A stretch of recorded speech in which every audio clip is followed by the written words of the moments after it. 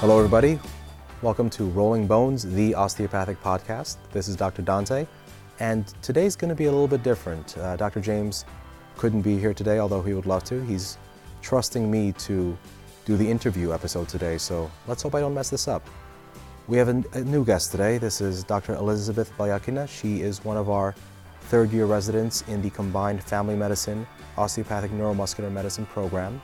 If you guys remember, way back in season 1, we actually had another resident from this program, Dr. Mindy Hansen, who shared her particular expertise about exercise prescription and her work as an athletic trainer.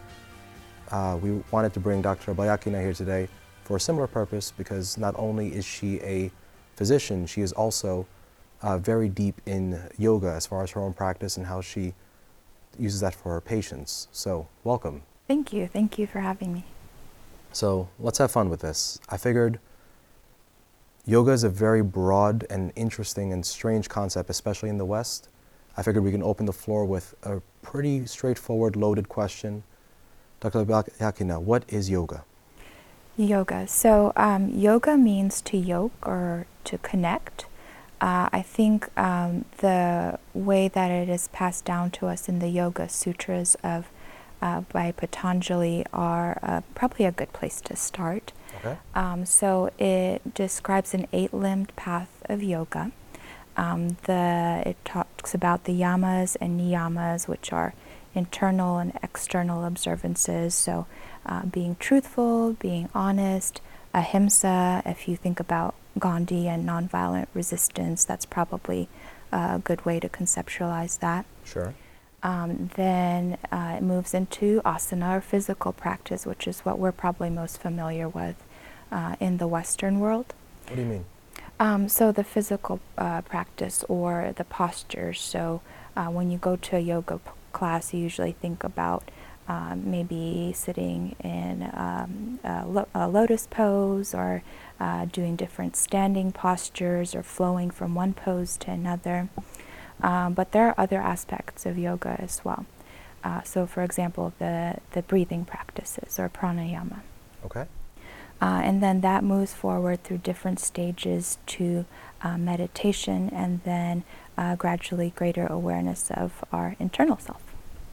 So that sounds like it's a lot broader than, obviously, it's just like you said, it's way broader than just the poses. Why is it that the common image is typically just the poses then? How does one jump from all that just to the maneuvering and vice versa? Help me make that fit.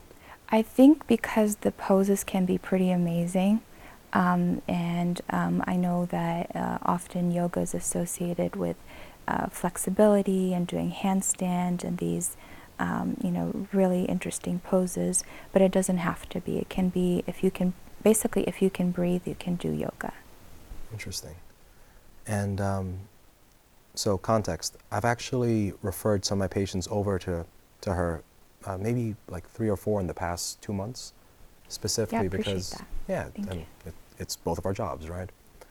But one of the big things that happened was, with a lot of the osteopathic manipulation and the holistic thing that I try to do with my patients, sometimes I find that the thing that's holding them back, the thing that they need next, is a better way to connect with their mind, right? Mm-hmm. Or rather, the whole mind-body connection that we like to talk about, there's something missing there, and then I'll send them over to you, and then you help them. I've gotten into the habit of referring patients to you specifically for breathing practice, for pranayama, but my understanding of that is relatively simple. So what do you do with our patients exactly? What do you teach them?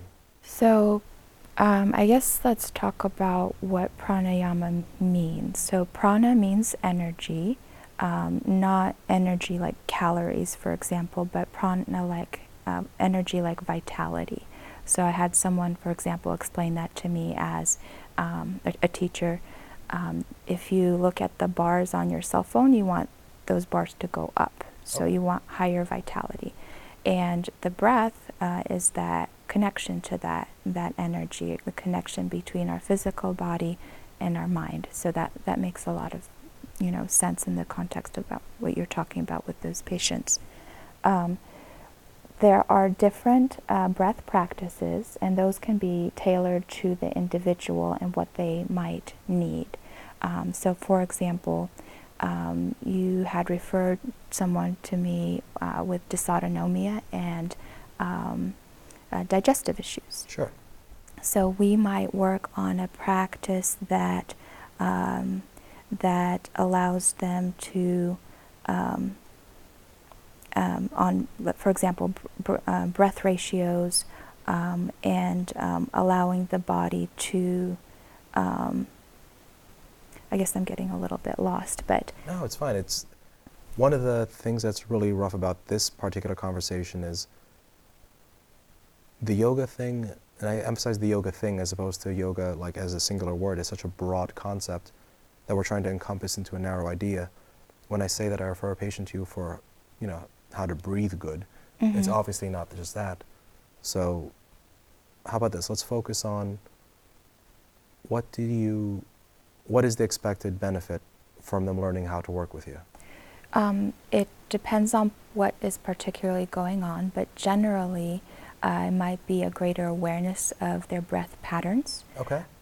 They might develop greater breath capacity, depending on what is going on with them mentally. It can be calming. If they have a more depressed state, you can focus on breath that might elevate their energy more. And that's actually an interesting one. And until I started working with you, I didn't really know to use breath to increase energy. I've always thought of it as I need to control the parasympathetics. I need to kind of get the body to calm down. Let me have these people run like some deep, slow breathing drills. Mm-hmm. But then we start talking, and you can use it to activate. Correct. That's new to me. Can you that sounds dope. Elaborate on it, please. Yes, so if you think about the autonomic nervous system, if you're in a more sympathetic state, you tend to breathe faster, right? Okay. Your heart rate goes up, you breathe more quickly, more kind of in the chest. And then in more of a parasympathetic, like rest and digest state, you're taking deeper breaths more into your belly. So depending on what you might need with a particular breath practice, it might be that a person needs something that's more awakening or more stimulating, as opposed to more quieting and calming. And how would that look different in practice? How would you use the breath to actually cause that activation, or if you want it the other way around, to cause that calming effect? What is it about the breath that lets that happen? Yeah, that's pretty cool, weird stuff. Yeah. I breathe different, and now my mood changes. You gotta. Right. There's something to explore there. There is. So, for example, it depends on the breath that you're using. So, a common breath you might encounter if you go to Vinyasa or flow class is called Ujjayi breath. Okay. So it is considered both energizing and focusing, and at the same time it can be calming in that way because it's focusing. To demonstrate it, sure, go for it. If you think about inhaling through your nose and then exhaling through your mouth like you're fogging up a pane of glass. And then inhale through your nose. And then keep your mouth closed and then gently constrict your larynx. So it's also called the ocean breath. Some people call it the Darth Vader breath. Asthmatic, clearly. Yes. So it sounds like this.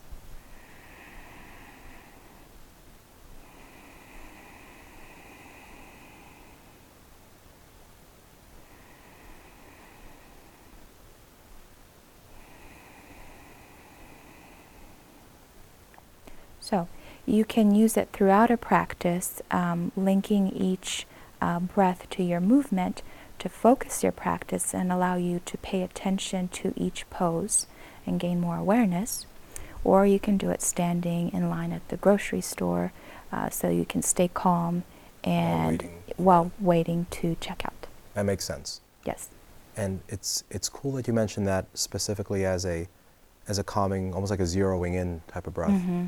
Mm-hmm. There's in a completely different set of disciplines. It sounds very different in this context, but there's this military guy, Lieutenant David Grossman. I don't know if we've talked about him much together during our didactics or anything of the sort. I don't think so. Fair enough. Essentially, So Lieutenant David Grossman, he's a military guy who's dedicated much of his career specifically to applying psychological practices and principles to helping our soldiers, both active and veterans, right?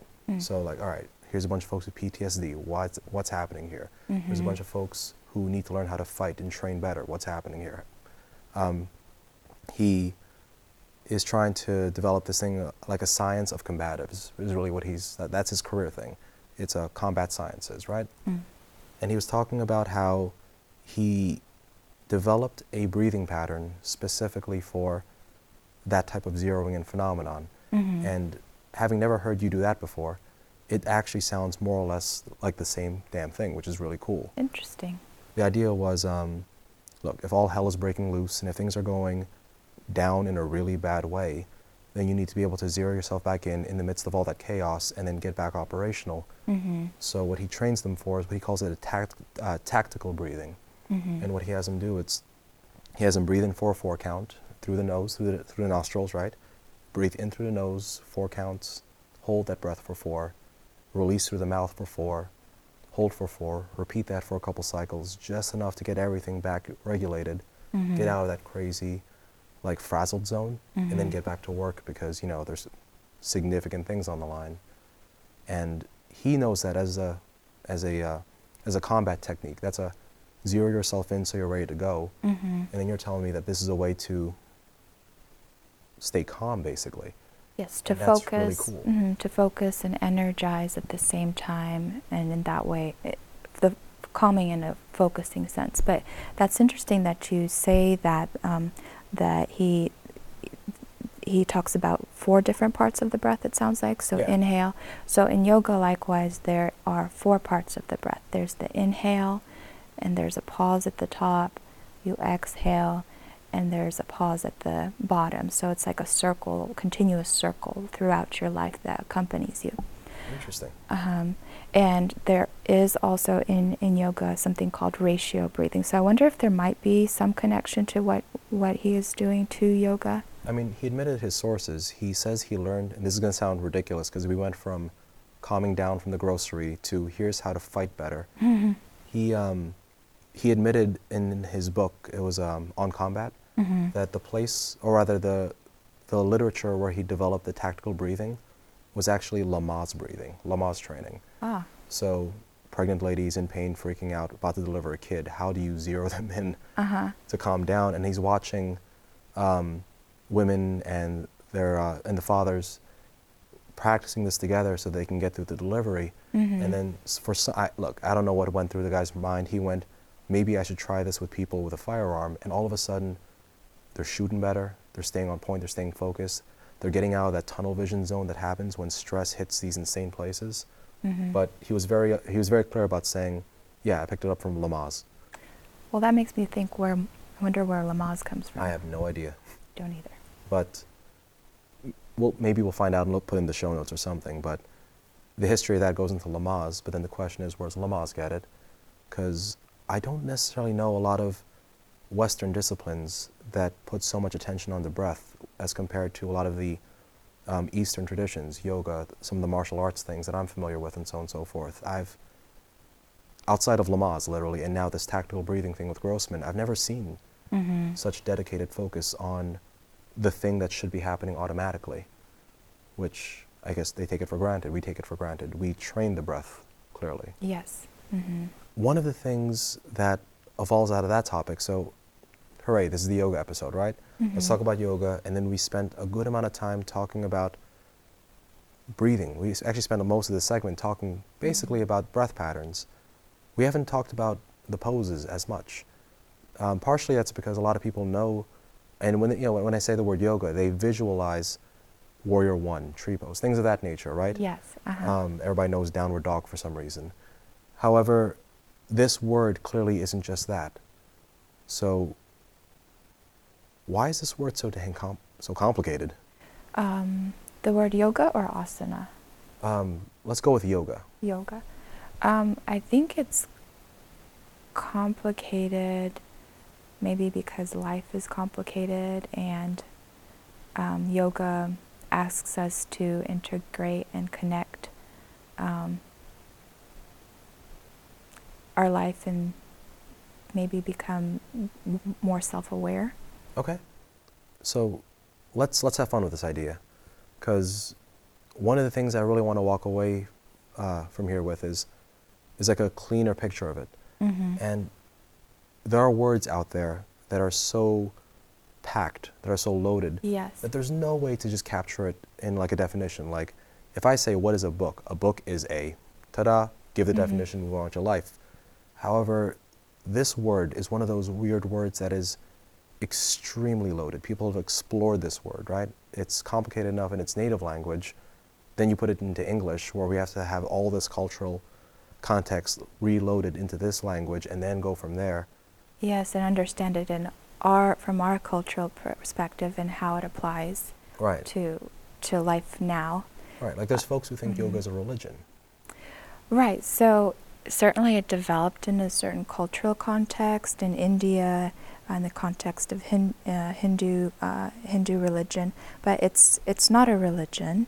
It is certainly a philosophy, and it allows us. It's one that allows us to connect and be better physically, emotionally, mentally. Okay, and that makes sense. So let's play with this. Yoga is supposed to be a philosophy. We could work with that. Yoga is an extremely broadly encompassing, potentially all-encompassing term. Let's play with getting a clean definition by dancing around it, kind of in like a circumambulating sense. Let's play with the negative. What would yoga not be?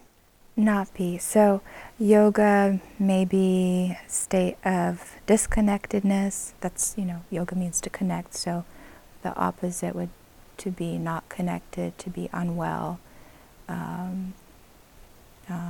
I think those would probably be good words. Unhealthy, unwell. Okay. And then with the various acts, you mentioned that within yoga there's the asanas, the postures, there's the breathing, there's the meditation. What's the application? What is the point of doing yoga? It's the point. I think that can be something individual. I think in the way that historically it arose was to maybe reach a state of transcendence.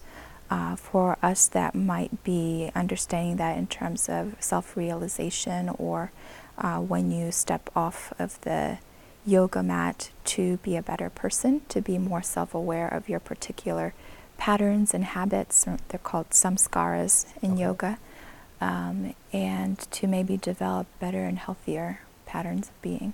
So is this an internal process, an external thing? So that's a good question. So yoga is a balance of internal, external.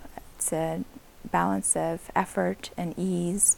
Sthira Sukha Asana is something that's contained in the Yoga Sutras of Patanjali. Okay. And which, to summarize, the Yoga Sutras are very terse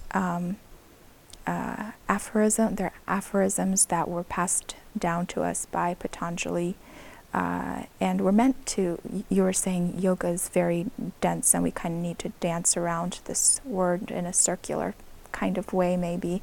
But these aphorisms were meant to be studied with a teacher who could expand upon what yoga is and what it means and how to practice it. The term sutra itself means thread. Or suture. Suture, that is the same root word, yes. That's actually pretty cool. Yeah. That's super cool. Mm-hmm. So if that's what it's to do, so yoga is not the state of being disconnected, yoga then should be a state of being connected. The act of practicing yoga would be the process of increasing connectivity. That sounds extremely IT-ish. We're talking about integration then. We're talking about self-realization, as you mentioned, self-actualization. That is, I know of two other disciplines in a Western context that mess with that idea very richly, and it makes a lot of sense now that they actually fall back on a lot of the Eastern, specifically Chinese Indian literatures to explore their thoughts. There was a psychiatrist once upon a time named Carl Jung, and he explored very deeply the collective unconscious. He explored and kind of evolved this idea of there's your conscious brain, there's your not quite conscious brain, not quite unconscious. It's those other systems inside you that make up you. Yes. Which is different to say that it's like sub you, because there's this idea that, okay, there's my conscious me, then there's all this stuff underneath, and like I'm this guy, I'm the guy who's up top. And then there's a way to flip that where it's no, all of that is you.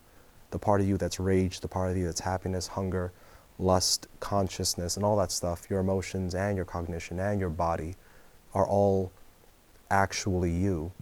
And then he spent a lot of his career exploring that idea, and again, he refers back to a lot of some of the esoteric works from the yoga disciplines. There's another guy from a more modern context, Stephen Kotler, I believe is his name. He's one of the positive psychology guys, if that's a word you've ever encountered. But No. basically, he's been formally studying flow state psychology, which is this really wild discipline that evolved the past several years, where we found out that if you do certain death-defying sports, you approach this strange state of oneness and bliss and ecstasy. And it was such a weird, unique phenomenon that the guy made his whole career learning what the heck is going on, what's happening here, how do people do it. And then he finds out that, hold up, yogis do this.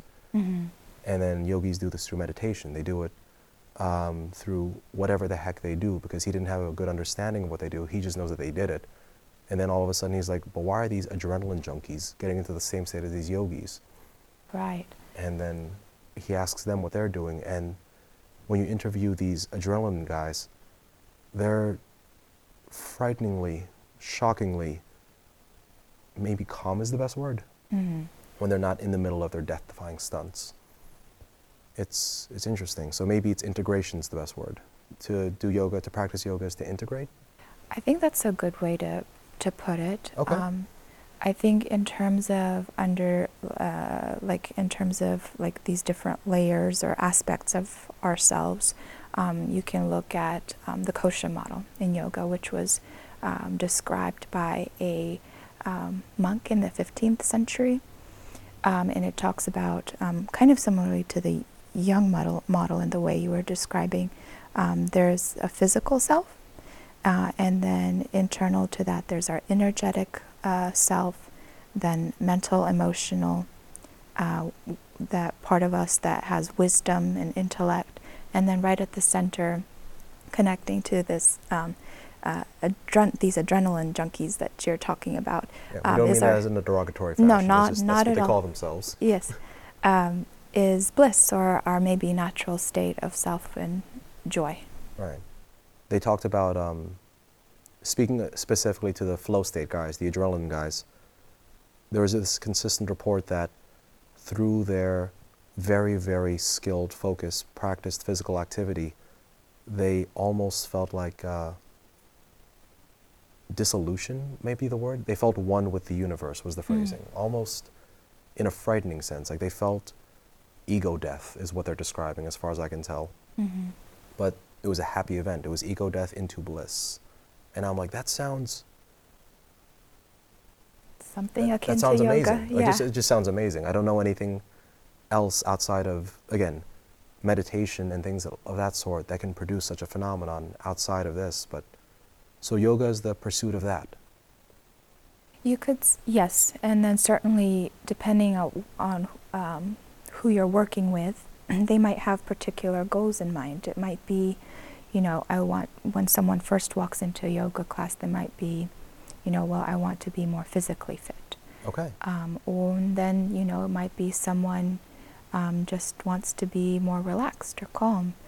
Maybe it's, someone later in life wants to focus on meditation and reflect on their life, or to even some people will say prepare for dying. What do you mean?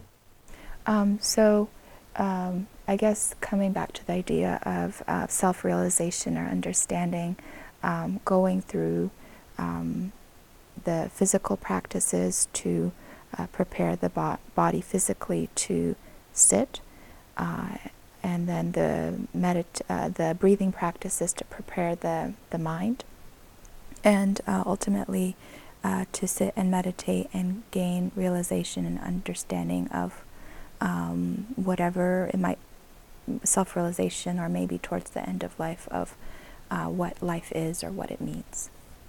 That is frighteningly profound if that's what people pursue. It can be. Yeah. So in the modern sense, it can be simply, you can think of meditation, for example, like flossing your teeth. Like, it's something that you do every day to keep your teeth healthy. Meditation is something that you might do every day simply to get rid of the extra stuff, you have wandering around in your head and keeps, cycling through, and that you just need to quiet down, and that might be it. Right.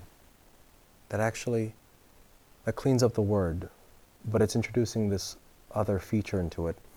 If yoga is not the state of being disconnected, but it's the pursuit of that connection, and that connection is blissful and integrated, when you comment on that as the thing you do to prepare for the day and get all the mess out of your head, there's this idea that it would also be what makes you present.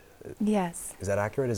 Yes. So yeah, to be present to what is going on, to be doing what you are doing, whatever it might be, with a state of contentment, to not look to the results of your actions, but the actual act of doing them. That gets into some of the yamas and niyamas of Patanjali's Yoga Sutras. You want to touch on that real quick? Sure. They're internal and external observances. So probably what people might be most familiar with would be for example, Gandhi's nonviolent resistance, and the term ahimsa, or non-harm. Sure.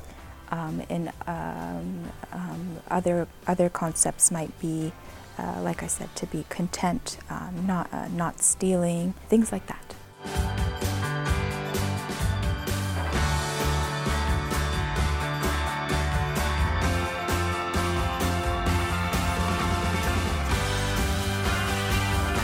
So just wanted to share a fun fact.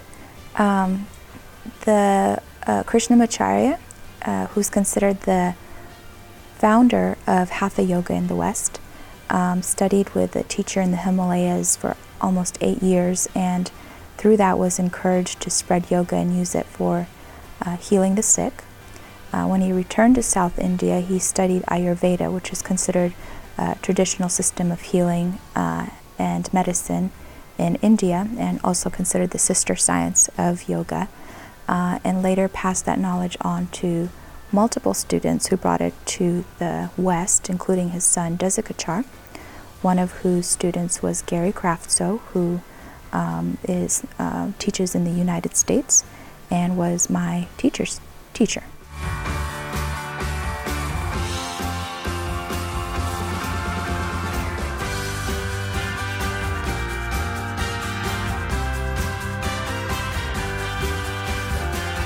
So let's change gears just a little bit. Okay. We talked a fair bit about what yoga is, which is, again, in and of itself we could spend an entire show, multiple shows. We can make probably a brand new show just trying to explore this word because of how much is in it. Yes, and there are multiple commentaries just on Patanjali's Yoga Sutras, so. Exactly. Yes. So let's try to rein this back into some more familiar turf. Part of the reason that I wanted to talk about yoga with you today was because it is a pretty significant part of how we actually have our practice with our patients, right? We both do the neuromuscular thing, we're both osteopaths. At some point, the manipulation isn't enough. The manipulation gets the body to where it belongs, but if the movement practice, or rather if the movement patterns for our patient is aberrant and we're trying to put a part back, sometimes a part is just out because it's out. Like, oh, I fell, the rib is out, help me put it back in. But for these chronic things, the upper cross syndromes, the lower crosses, the asthmas, the COPDs and things like that, there's there's a responsibility for our patients to move. And sometimes that movement is going to be, really cool martial arts, powerlifting, weightlifting, going for a jog. Sometimes it's yoga, sometimes it's calisthenics. There's a whole slew of options there. But more often than not, I prescribe some version of yoga. And that's not coincidental, there's a reason. I figure, let's have some fun with this. Let's bridge back osteopathy and yoga. Sounds like a plan? Yes. Cool. So, one of the things I want to play with you, once upon a time, A.T. Still wrote about this idea about biogen, right? There's this idea that sometimes the pathology, the problem's at the level of the anatomy. And by anatomy, he'll mean everything down from the cellular structure all the way up into the movement pattern. And then sometimes the problem is at a broader level. Sometimes the problem isn't, oh, the rib is out of place or that femur is just a bit off. It's, no, the way this guy lives his life is why that happens. Exactly. So if yoga is the pursuit of oneness or that integration, that better way of being, it makes sense that we use it almost as a way of healing, as a holistic way of healing. Yes, and coming back to the Yoga Sutras, they say that one of the things that gets in the way of pursuing yoga is illness. Right. And that's actually, that brings up a really cool idea here. Health, so health and disease, very linked terms obviously. This self-actualization thing, the pursuit of yoga, or rather the thing that yoga pursues, the goal isn't necessarily to be healthy, right? But health is something one of the you things need that on happens. the way. Yeah. So how does one alleviate illness through yoga? How does that work? How does that, like at the day-to-day level, what has to be done? How does this run? Well, it depends on the individual. So, for example, yoga therapy, which is actually a relatively new concept in yoga history. So, for example, the International Association of Yoga Therapists formed in, I believe it was 1989. And then yoga therapy explicitly is not necessarily mentioned historically, as far as I'm aware. But we understand that teachers, for example, Krishnamacharya, could apply it to individuals based on their needs and their specific health issues. How so? Like, what would that look like? Again, that would depend. It's kind of like in osteopathy, we have a set of tools, so we have different techniques that we can apply. In yoga, that might be a particular yoga asana or pose. It might be a breath practice. It might be something that you meditate on. It might be, that it might be good for you to go volunteer somewhere or to serve in some way. Okay. So let's play with that. I know we talk a lot about the various back pains and postural syndromes. Let's rehash an idea from one of the other pathologies out there. So what about somebody with a breathing problem? Let's say I got somebody with asthma. Let's create a patient, so just to work off of. Let's say more or less healthy. We're not going to add too many complications here. Somebody in their mid to late 20s, make it male just because I got to pick a gender at some point. And then let's say this person has asthma. They would like to do something physical so that they're less dependent on their medication. Is there a role, is there a way that a yoga practice, or what kind of yoga practice would facilitate that goal? I want to be in a position where I do not need my Symbicort as much as I would otherwise. How would that look? Right. So I'd like to preface, I'm not a yoga therapist. I am a yoga teacher, but not a therapist. But if I were to approach that issue, I would say you would want to focus on poses that opened up the chest and the rib cage, that strengthened the lung capacity. You might give particular breath practices that would allow the a person to expand their lung capacity, and also to maybe stay calm. So not being able to breathe is something scary. It can make you anxious. So probably addressing some of those issues. So would that be, I guess, a series of a couple appropriate postures, poses, and by virtue of what you're saying about the not being too frightened by the breathing, by the issue, that'll be a very clear, here's a handful of poses that help with the mechanics of what asthma is, and then here's the breathing drills to actually facilitate not panicking during the breath, since, look, I have asthma, for the record. Yes, so I think... When you lose air, it's frightening. So would that be how that would run? I guess postures, pranayama? That's how I would approach it. Okay. What kind of... And I'm asking partially because, hey, I actually have asthma, but I tend to control it with a breath practice. This is going to become redundant for a second. But Please. I would never think about a posture to help with that. What asanas, what yoga poses would help with that? So I would say side bending poses that would open up the ribs, the rib cage.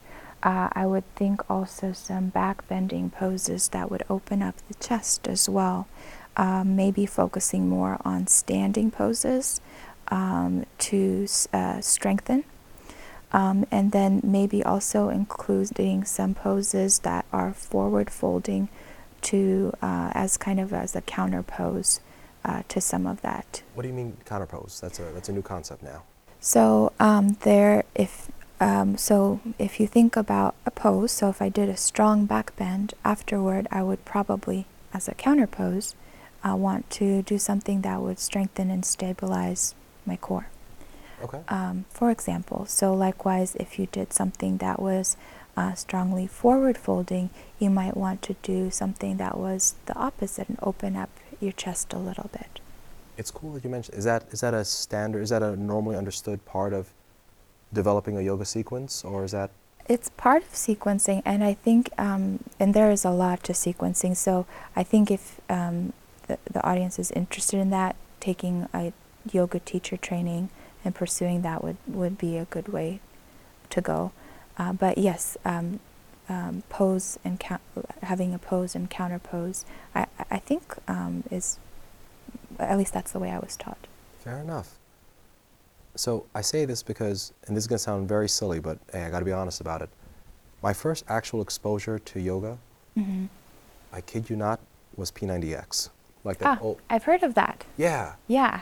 And look, I've gotten good results from it. Once upon a time, I was quite obese. I wasn't quite athletic, and look, I had to fix my body. And my first move into that world of let me make my body less insufficient was actually, Tony Horton with a bunch of weights shouting at me through a TV saying, well, not dig deeper, that's the other guy. But it was Beachbody stuff. And I remember they had a yoga sequence as one of their videos, and it was, one, incredibly difficult. I never appreciated how hard it was until I actually started trying to do half of the stuff they did. Like, there's no reason, looking at what a chair pose is, I'm like, there's no way in hell this is going to be worth training. And then I do it, and I'm like, yeah, that's actually meaningful labor. But I never knew there was a logic behind the sequences. Absolutely. I just kind of saw, like, here's a bunch of poses. Go do them until the timer runs. So I know we got to go broad because I'm not going to have a specific patient to work with, but what goes into picking these poses then? Like, how does... So, for example, like if broadly speaking, you might think about the time of day, the level of energy that patient is at that particular time. So, to keep it simple, in the morning, you might want to start out more slowly and gently and then build up to prepare someone to be more energetic and prepared for the rest of their day. Okay. And then in the evening, you might do something that's the opposite, something that unwinds and allows someone to prepare for sleep. That makes sense. It's, I don't have much to add to that. It's more so, it's just a very cool, like I said, from my own experience, the idea of sequencing, when you brought that up, that's extremely cool given my training background from a weightlifting, specifically like Russian kettlebell, strong first style, like here's a kettlebell, do some stuff with it. I pay a lot of attention to the order of my training and how I set up all those things, but I just don't know many other training disciplines that do that. And then all of a sudden I'm like, yeah, when you do insert whichever pose, it needs these to, one, warm up to it, and two, back out of it. Coming from the bubble where I'm at, where I'm just kind of like, yeah, use this pose to warm up, get back to work. It's a very, very cool upgrade in sophistication, so nice. How have you used that with your patients? Can you tell me some story? You have any good stories about that? So let's see. I know there's the lady I referred you once upon a time. Yes, we could talk about her. So she had dysautonomia and had some digestive issues, constipation. So we focused with her on, notably she already had a breath practice herself. Really? Yes, it was very interesting to talk to her. And so we added a breath to her practice called Kapalabhati, which is a cleansing breath. It's also called a skull shining breath or breath of fire. You say skull shining? That's what it's called. It's supposed to be a cleansing breath. Yes. That sounds incredibly metal. I just want to let you know that you have a very calm voice. Skull shining, breath of fire in this delivery is that threw me off a little bit. That's kind of cool. That's what it's called. Hey, fair enough.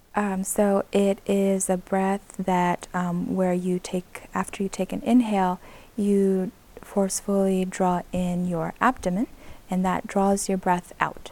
And you repeat that, and it kind of activates your, I would say, coming from an osteopathic standpoint, Yeah. I think it probably activates your celiac plexus. It also works the diaphragm, and then your abdominal musculature as well. Interesting. Which for her, I think made sense to activate that because of the dysautonomia and the particular issues she had with her connective tissues. Right.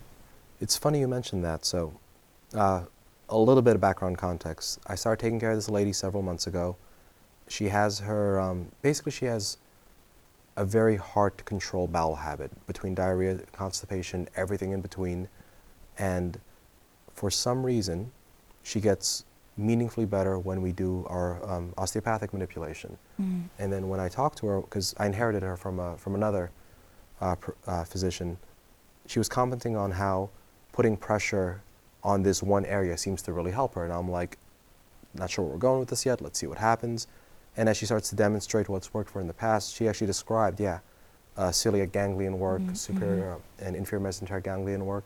Mm-hmm. So I'm like, okay, cool, fair enough. If that's what does you good, let's try that. So kept it very straightforward for that first visit. I engage that soft tissue and I go, all right, let's see how this goes. Find the barrier, release, hooray, good things happen.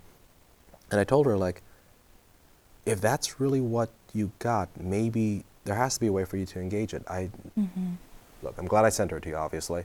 No, thank you. So this, the skull shining breath. Yes. The breath of fire breath. Given how that works, you're saying it may activate the celiac ganglion. That would make sense anatomically. So one more time, talk to me then. How does this breath run? Like what is happening here? Oh dear. Okay. So you take, I guess I could demonstrate. It sounds a little funny. Hey, we touch people and they get better, so funny's for granted here. Okay, so you take a deep breath in, and on your exhale you forcefully contract your abdomen. So it sounds like this. So I'm not actively taking an exhale, but by drawing my abdomen in, that draws my breath out. Right. And because this is an audio feed, nobody can actually see what's happening here. When she's taking that large exhalation, that forceful exhalation, that her chest doesn't actually move much at all.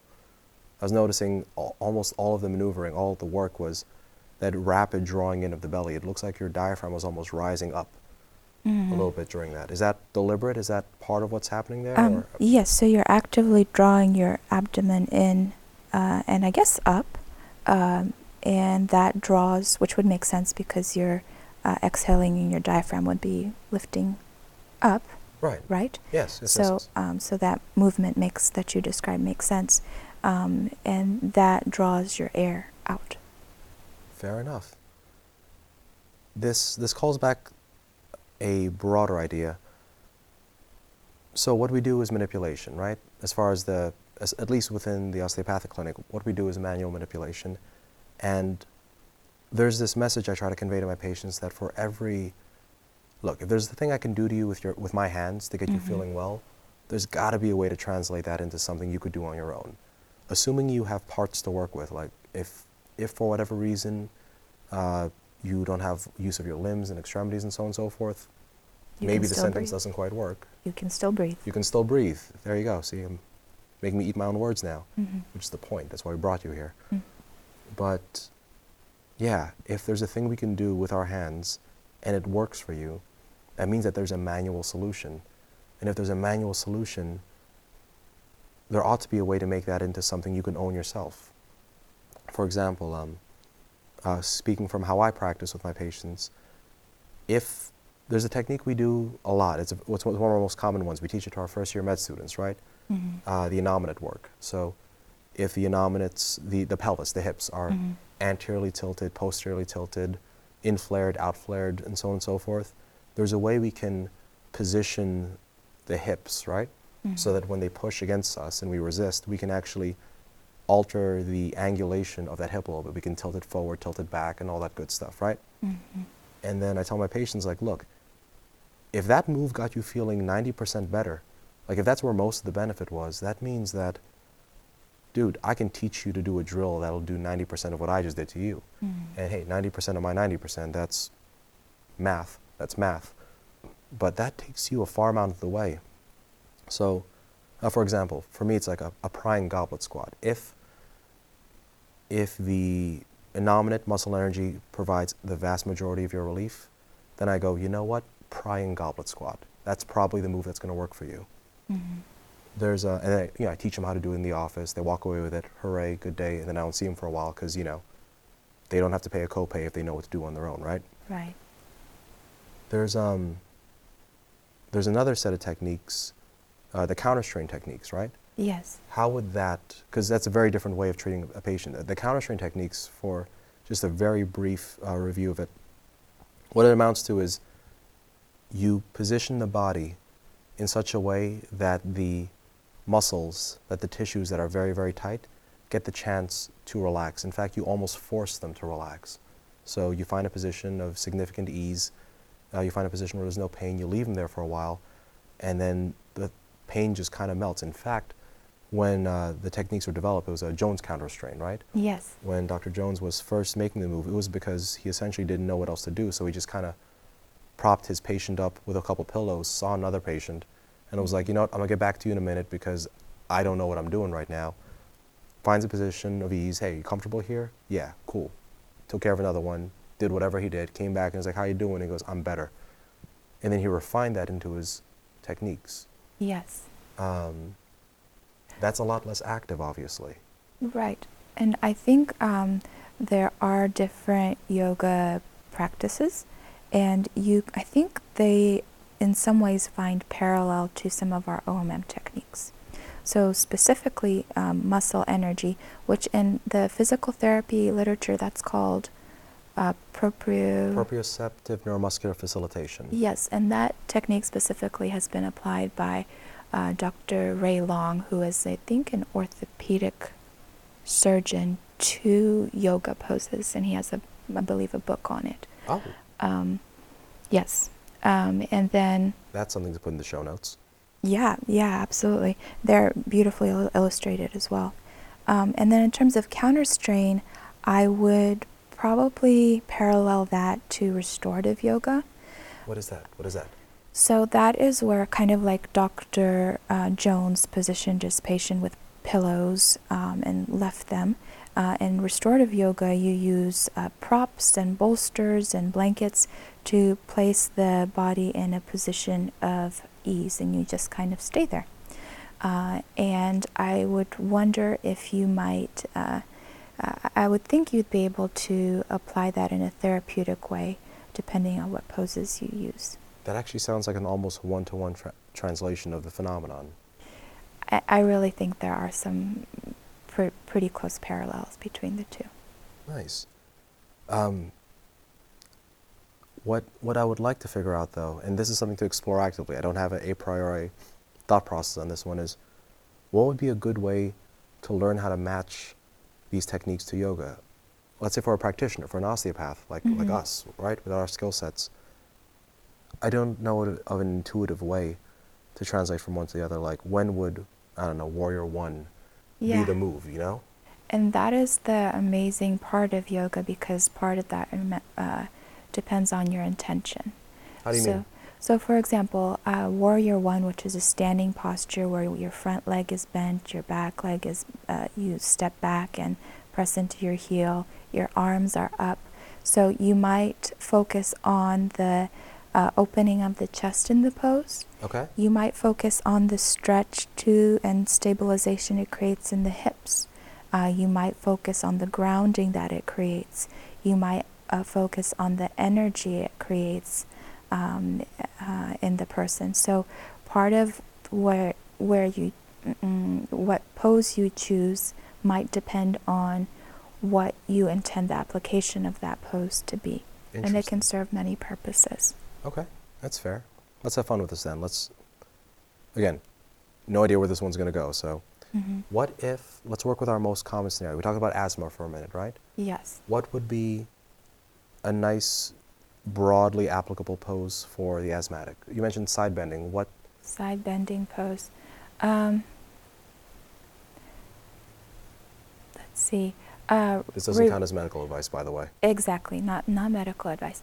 I guess a reverse warrior or exalted warrior, which is when you are in the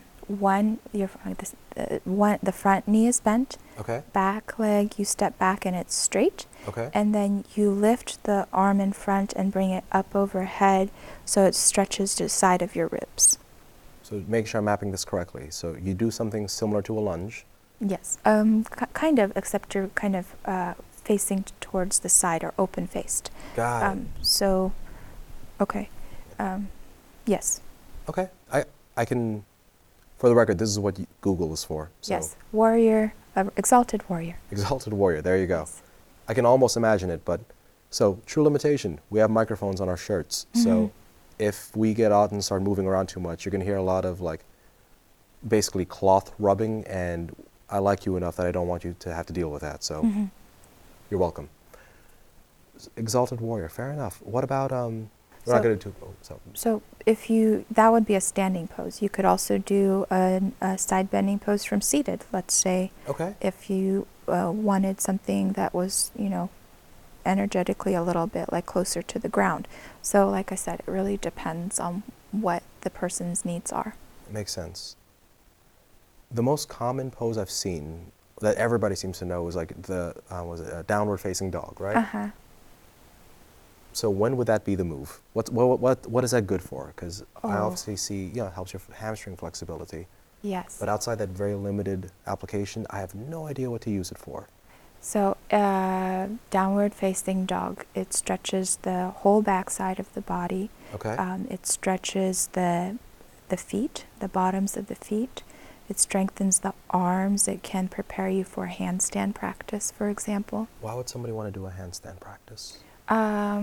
Well, standing upside down changes your perspective. It seems to have a positive effect on people's moods. Okay. For some reason. I didn't know that. I've experienced that. And maybe, maybe you wouldn't want to have someone do a handstand, Fair enough. But if you did, you might this is one of the preparatory maneuvers. You could, yes. You could also focus on the diaphragm and breathing in downward facing dog, and watching and allowing the abdomen to draw up and back as you exhale, and then inhale, the abdomen would come out during your inhale. Strengthens the shoulders. And then you mentioned you could use the breathing to intensify this, or to You could the use pranayama to. yes, you could. Well, you could focus on the breath from downward facing dog, and the because you're facing down, so it's easier to draw the abdomen up and back.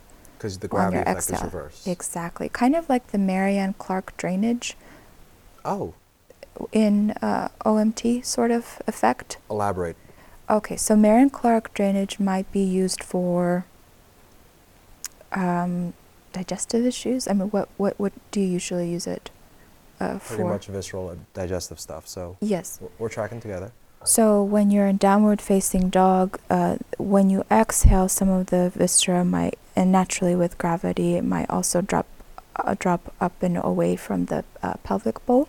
Okay. So, like I said, there's a whole lot you could, depending on your focus and intention, that you could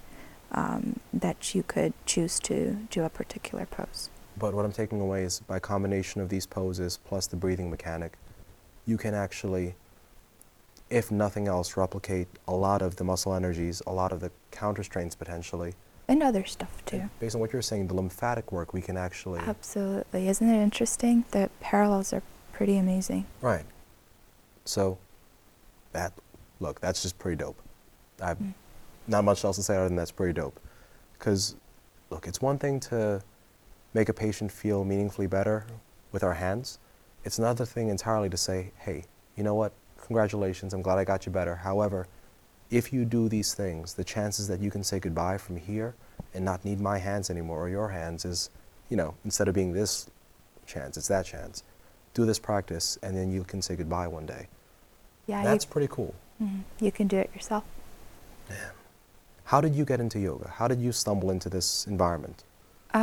So I was 17 and I stopped doing ballet and I graduated from high school and I just drove past this yoga studio and just decided to stop and took a yoga class. And then one day I was talking to one of the front counter people and they gave me a coupon for yoga teacher training. I was like, oh, well, this sounds like a good idea. That is alarmingly convenient.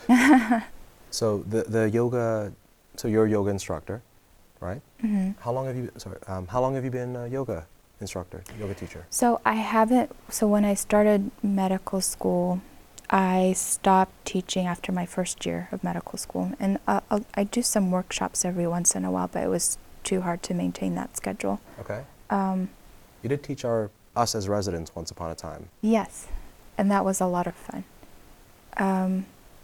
I don't exactly recall when I first started teaching or what year. But it was, was still working on completing my teacher training. I moved to Fort Worth.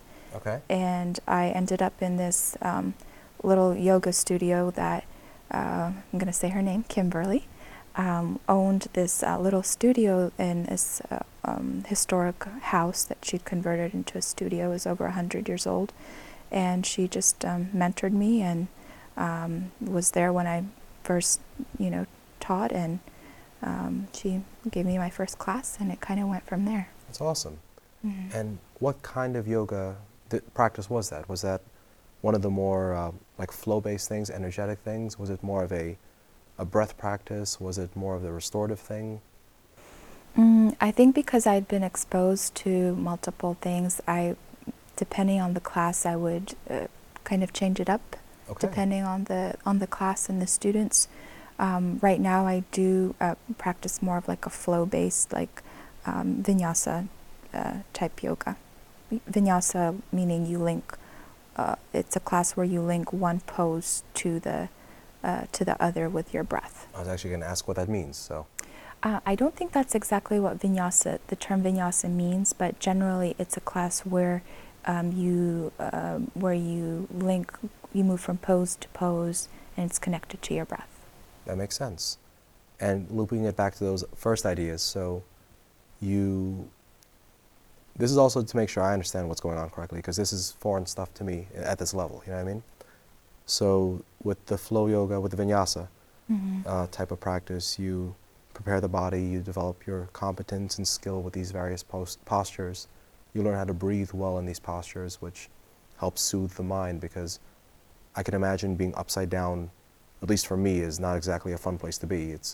I'm really good at having my feet rooted on the ground. Someone sweeps the leg, I'm in a weird place, you know what I mean? Mm-hmm. So having both legs off the ground, upside down, that's foreign turf. Can be calming. I can imagine. I'm not sure if I'm one of the calm ones in that environment.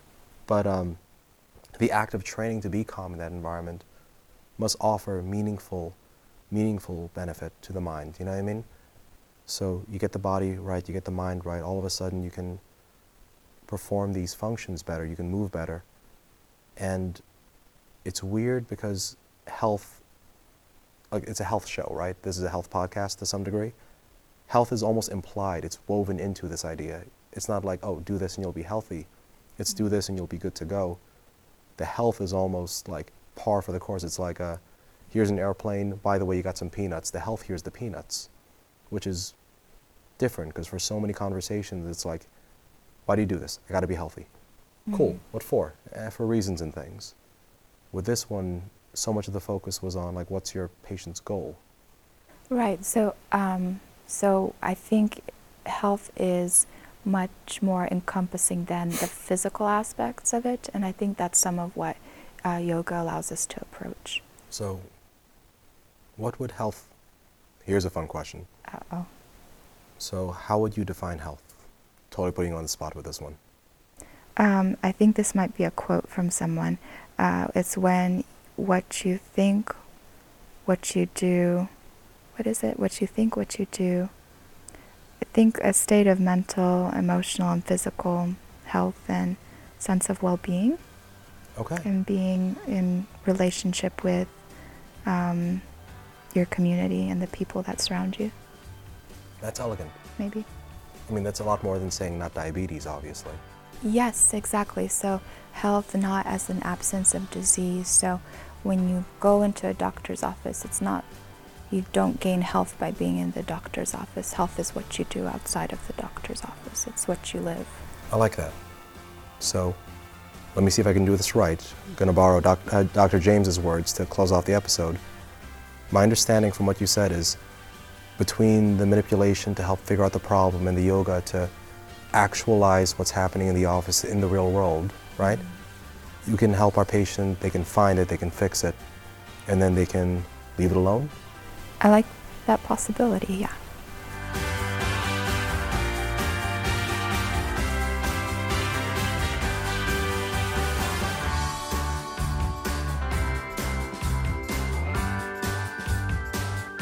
Thank you for listening to Rollin' Bones, the osteopathic podcast. Follow us on Instagram and Twitter at Rollin' Bones Pod, or shoot us an email at rollinbonespod@gmail.com. That's ROLLIN Bones, POD. Rollin' Bones is brought to you by the University of North Texas and Texas College of Osteopathic Medicine. Producer Rob Upchurch and medical advisor Dr. Saj Survey contributed to this podcast. Medicine is a constantly changing science and art with various approaches from practitioner to practitioner. This podcast presents the Rollin' Bones doctor's views of osteopathic medicine and osteopathic manipulative treatment, and will be as evidence-based as possible. Comments, suggestions, or correction of errors are welcome. No money from drug or device companies is accepted. By listening to this podcast, you agree to not use this podcast as medical advice to treat any medical condition in either yourself or others, including but not limited to patients that you are treating. Consult your own physician for any medical issues that you may be having. This applies to the hosts, guests, and contributors to the podcast. Under no circumstances shall James Aston, Dante Paredes, Saj Survey, podcast producers, the University of North Texas, Texas College of Osteopathic Medicine, or any guests or contributors to the podcast be responsible for damages arising from use of the podcast. This blog or podcast should not be used in any legal capacity whatsoever, including but not limited to establishing standard of care in a legal sense or as a basis for expert witness testimony. No guarantee is given regarding the accuracy of any statements or opinions made on the podcast. This podcast is HIPAA compliant.